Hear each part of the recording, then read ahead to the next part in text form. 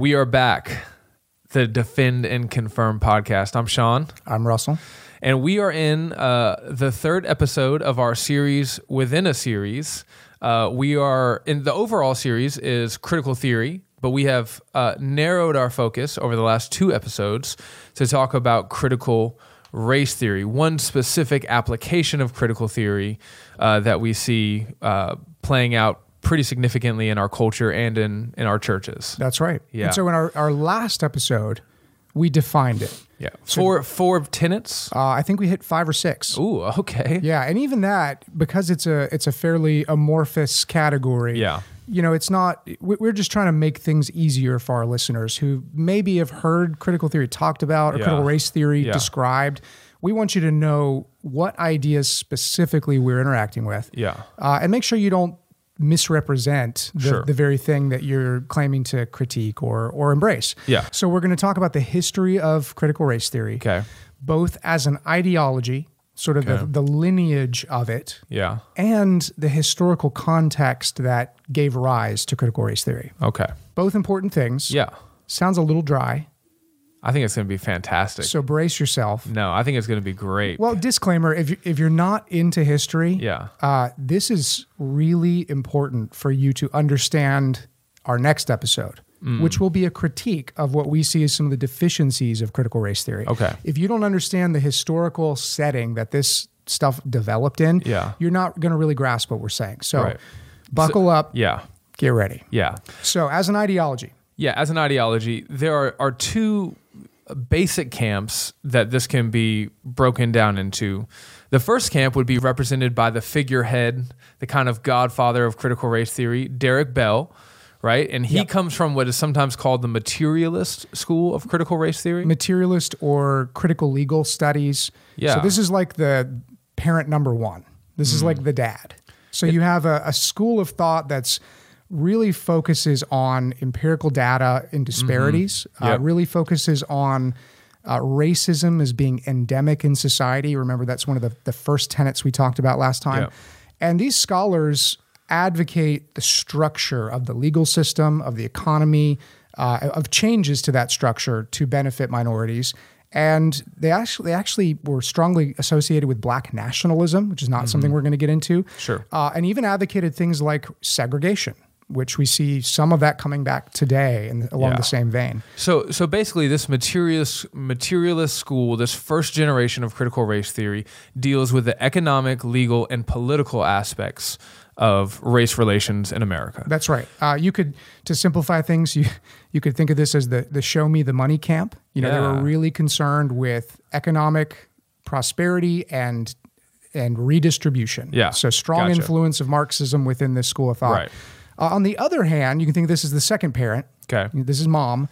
You have the postmodernists. This is a little weird, though, because Kimberly Crenshaw, who's the kind of figurehead here, she was actually a student of Derek Bell's, and she kind of a Plato and Aristotle thing kind of ran and took some of the ideas and made them her own. That's right. So the postmodernists were more concerned with linguistics, with power structure, with language. Yeah. You read about implicit biases and the rejection of objective and empirical data. That's all postmodernism. We've talked about this a little bit, and that postmodernism by itself was kind of useless. Yeah.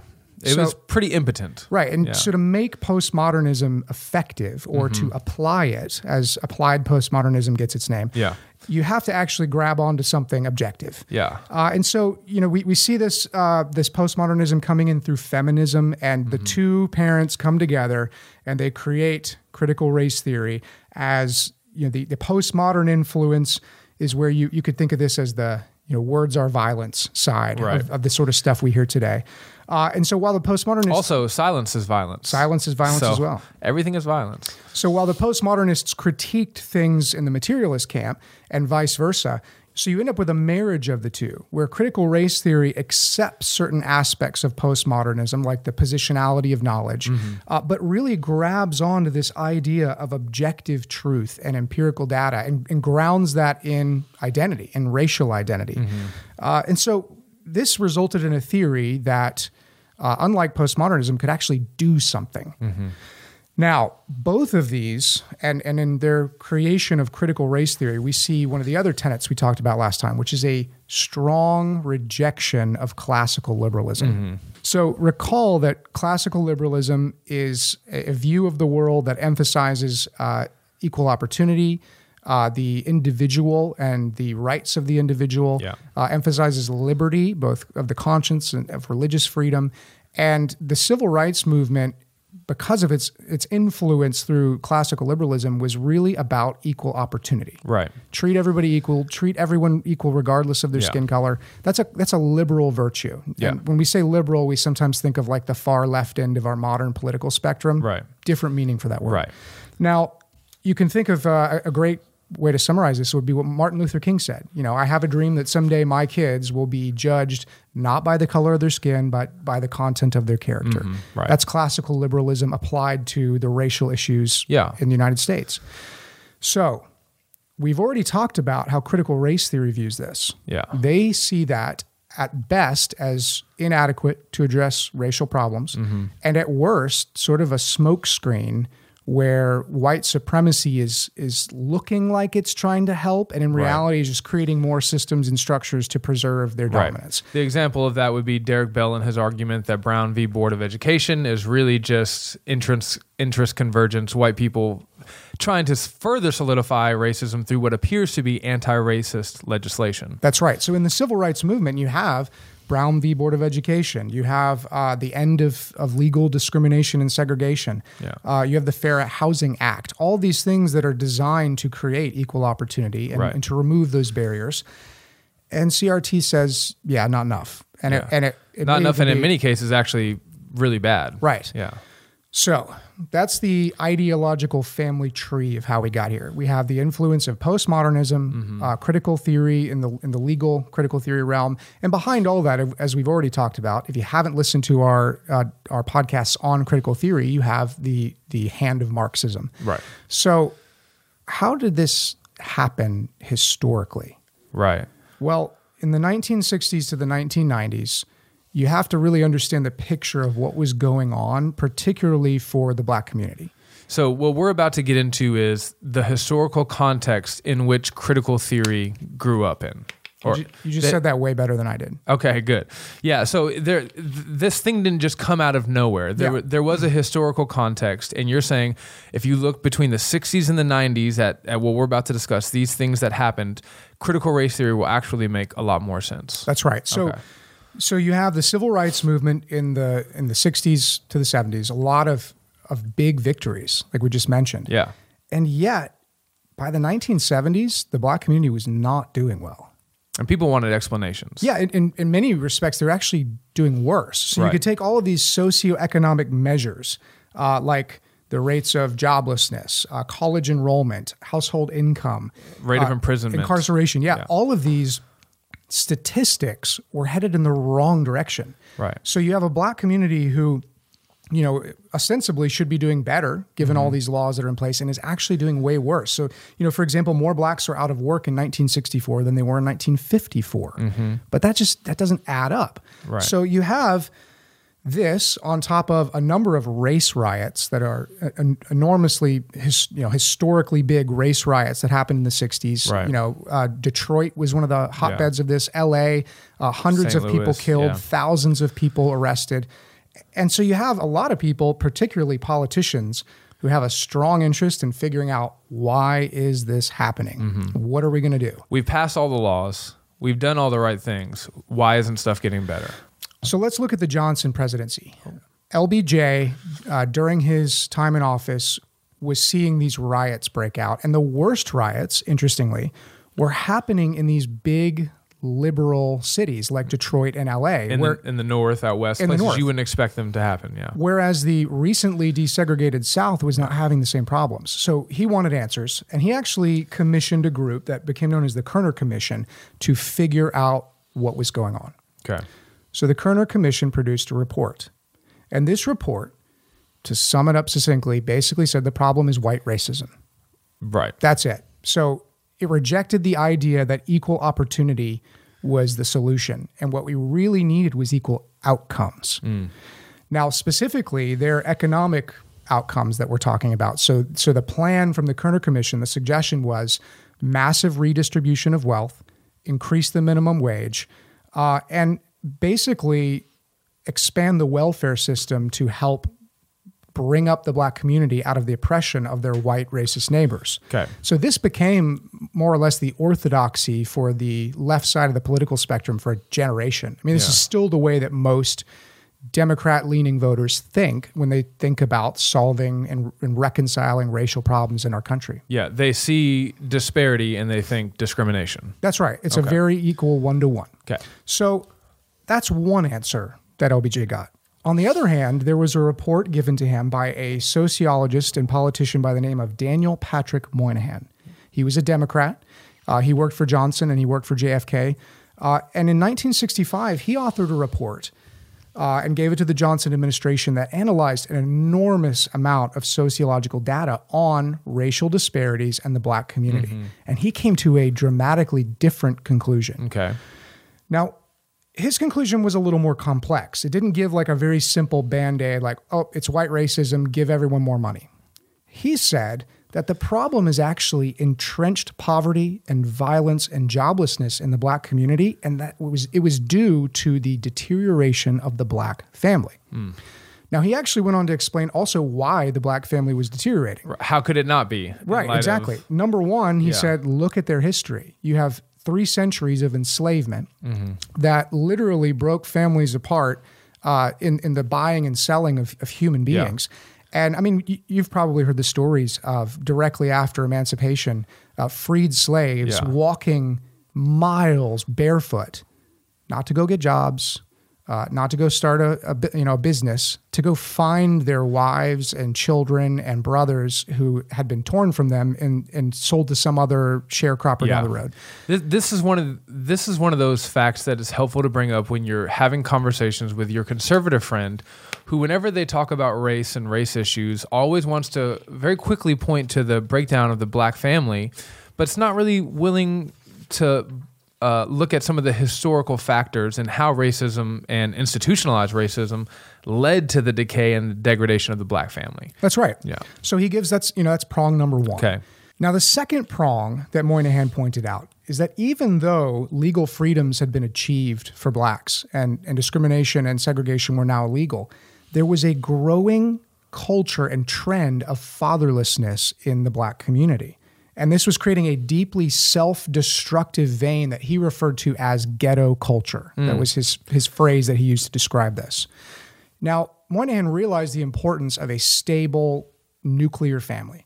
And if you didn't have that, he recognized that it would fail to shape the character and ability of the children in that family, and they'd grow up to produce more broken families. A vicious cycle. That's right. It is a vicious cycle. And his intuitions and his data pointed to this idea that children who are growing up in fatherless homes would be more likely to not get jobs, not create stable families themselves, to be incarcerated, to early unwed pregnancies. Exactly. Yeah. All of those socioeconomic data that were being pointed to as the racial disparities that are being caused by discrimination. He said, actually, this is a vicious cycle, and it's a vicious cycle based on the deterioration of the nuclear family. Mm-hmm.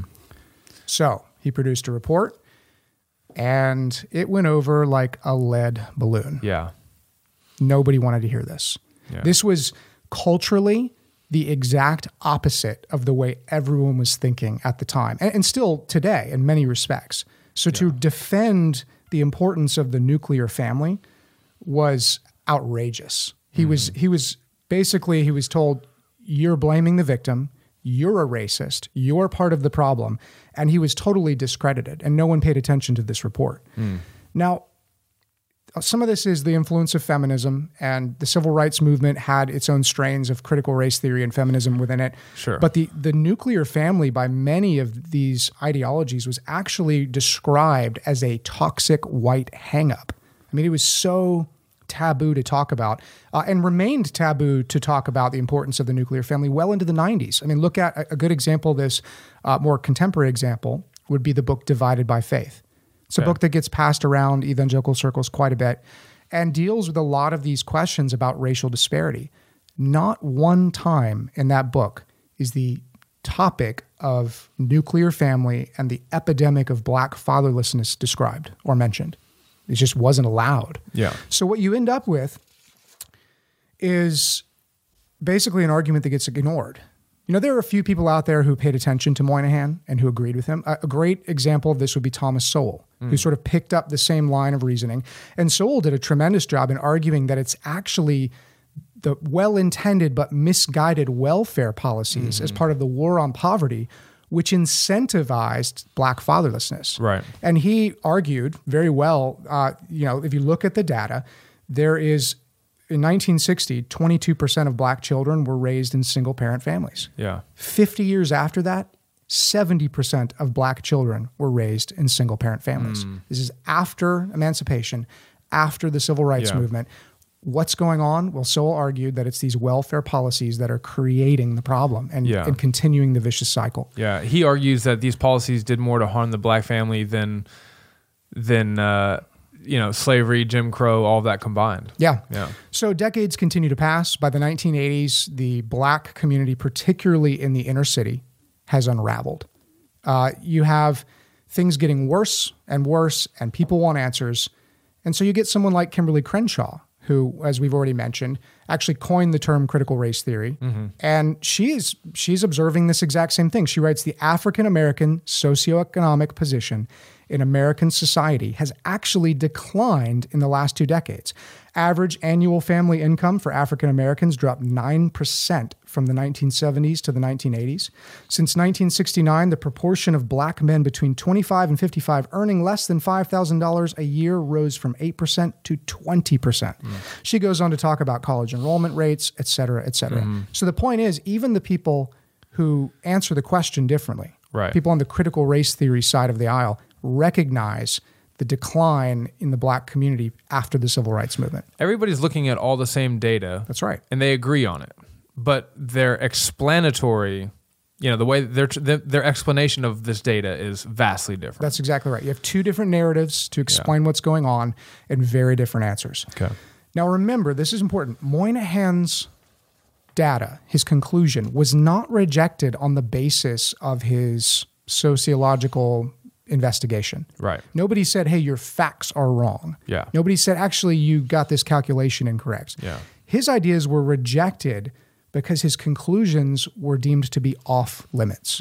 He wasn't allowed to arrive at the conclusion he did. And so, as we've already mentioned, he was rejected as a racist. He was rejected as victim blaming. And this is despite the fact that he was actually very careful to argue that ghetto culture was, though it was driving black socioeconomic disparity, was a product of generations of slavery and discrimination and segregation. He very much had a both and answer. That's right. It's not an either or, it's a both and. So how could this downward trend in the black community be explained when Moynihan's answers weren't allowed? Enter critical race theory. Right. So critical race theory picks up on the views of the Kerner Commission. And early critical race theory began basically just taking for granted that the black community was suffering all of its socioeconomic woes, not because of anything cultural or behavioral or related to family structure, but purely because of white racism. And this is where you get the white racism that is secretive and subtle and hiding behind the achievements of the civil rights movement. Because how else are you going to explain it when you have these very clear legal victories that should be making things better for black people in our country?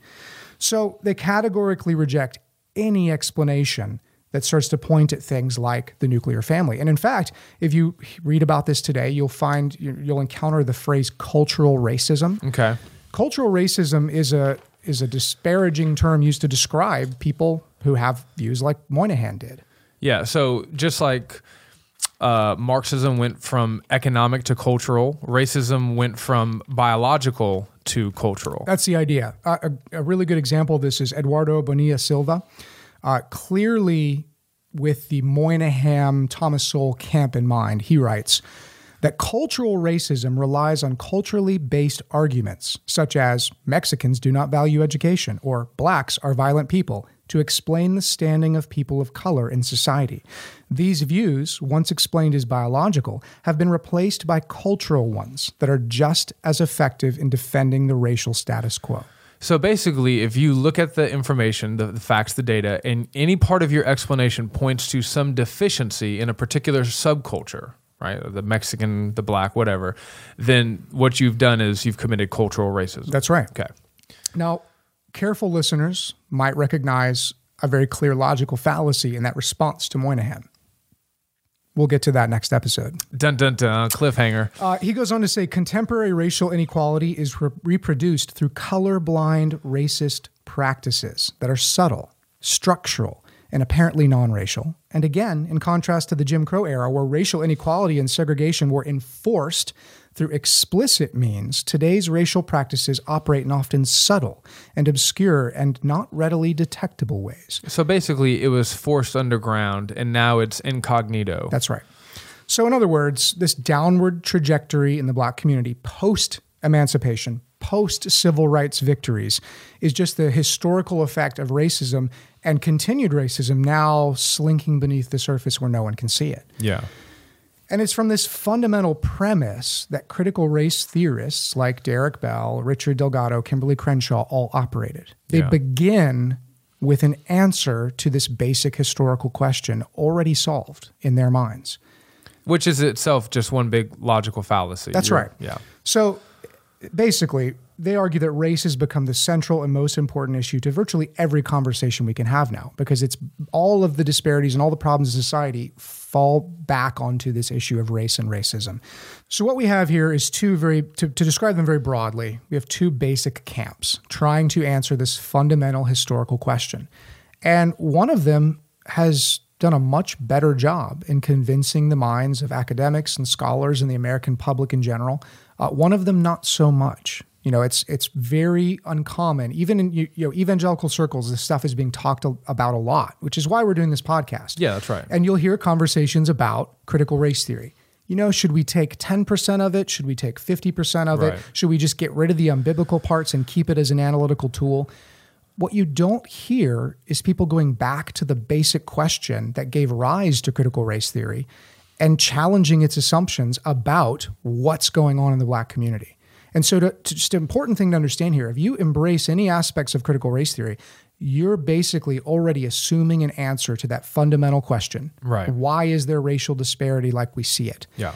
And I want us to focus back on that question. Yeah. I want us to revisit some of the things that guys like Thomas Sowell and Patrick Moynihan have observed. Yeah. And I want to analyze their arguments. And I'd like to see more conversations in evangelical circles focus on that more basic question. Yeah. Now, in our last episode, we used an illustration. We talked about an illustration that I use often. I think it's very helpful. And that's the illustration of the grease fire. We all look at a grease fire and maybe we want to put it out. And so we run and grab water on it and not realizing that the water makes the grease fire turn into an inferno. And we said that illustration kind of works like this. We're all standing around looking at this fire that is racism, and we say, oh, we want to put it out. And so we're going to do something helpful, and not realizing it, we grab CRT thinking that it's going to be helpful, and it actually makes things way, way worse. Right. The problem with that illustration is that we all assume that the fire that we're looking at is actually racism, when in fact, it may be some racism. As a matter of fact, it almost certainly is some racism. But it's also possible that it's just disparity. And the problem is that in our society and in the church, we have been taught to think that anytime we see any disparity, racism, discrimination is necessarily the cause. That's right, which is a fundamental tenet of critical race theory itself. Yeah. So the people standing around arguing how to put out the fire of racism may be all very well intended. Yeah. And yet the two camps, well, you know, we need critical theory to solve this problem of racism. Yeah. No, we don't. We need little bits of critical theory and a lot of gospel. To solve this racism. They're both still looking at the fire and misidentifying it, we would argue, at least to a great degree. Sure. And will inevitably not see their own assumptions have already been influenced by critical race theory in their identification of the problem. So that's the point of this historical analysis. We are in our next episode going to talk specifically about the deficiencies of critical race theory, our critique of critical race theory. And we pray that we'll be balanced and careful in that, and that it will be helpful to those who are thinking through these issues. Yeah. I think that's all we got for this episode. Signing off for the DC podcast, I'm Sean. I'm still Russell. Goodbye. Goodbye.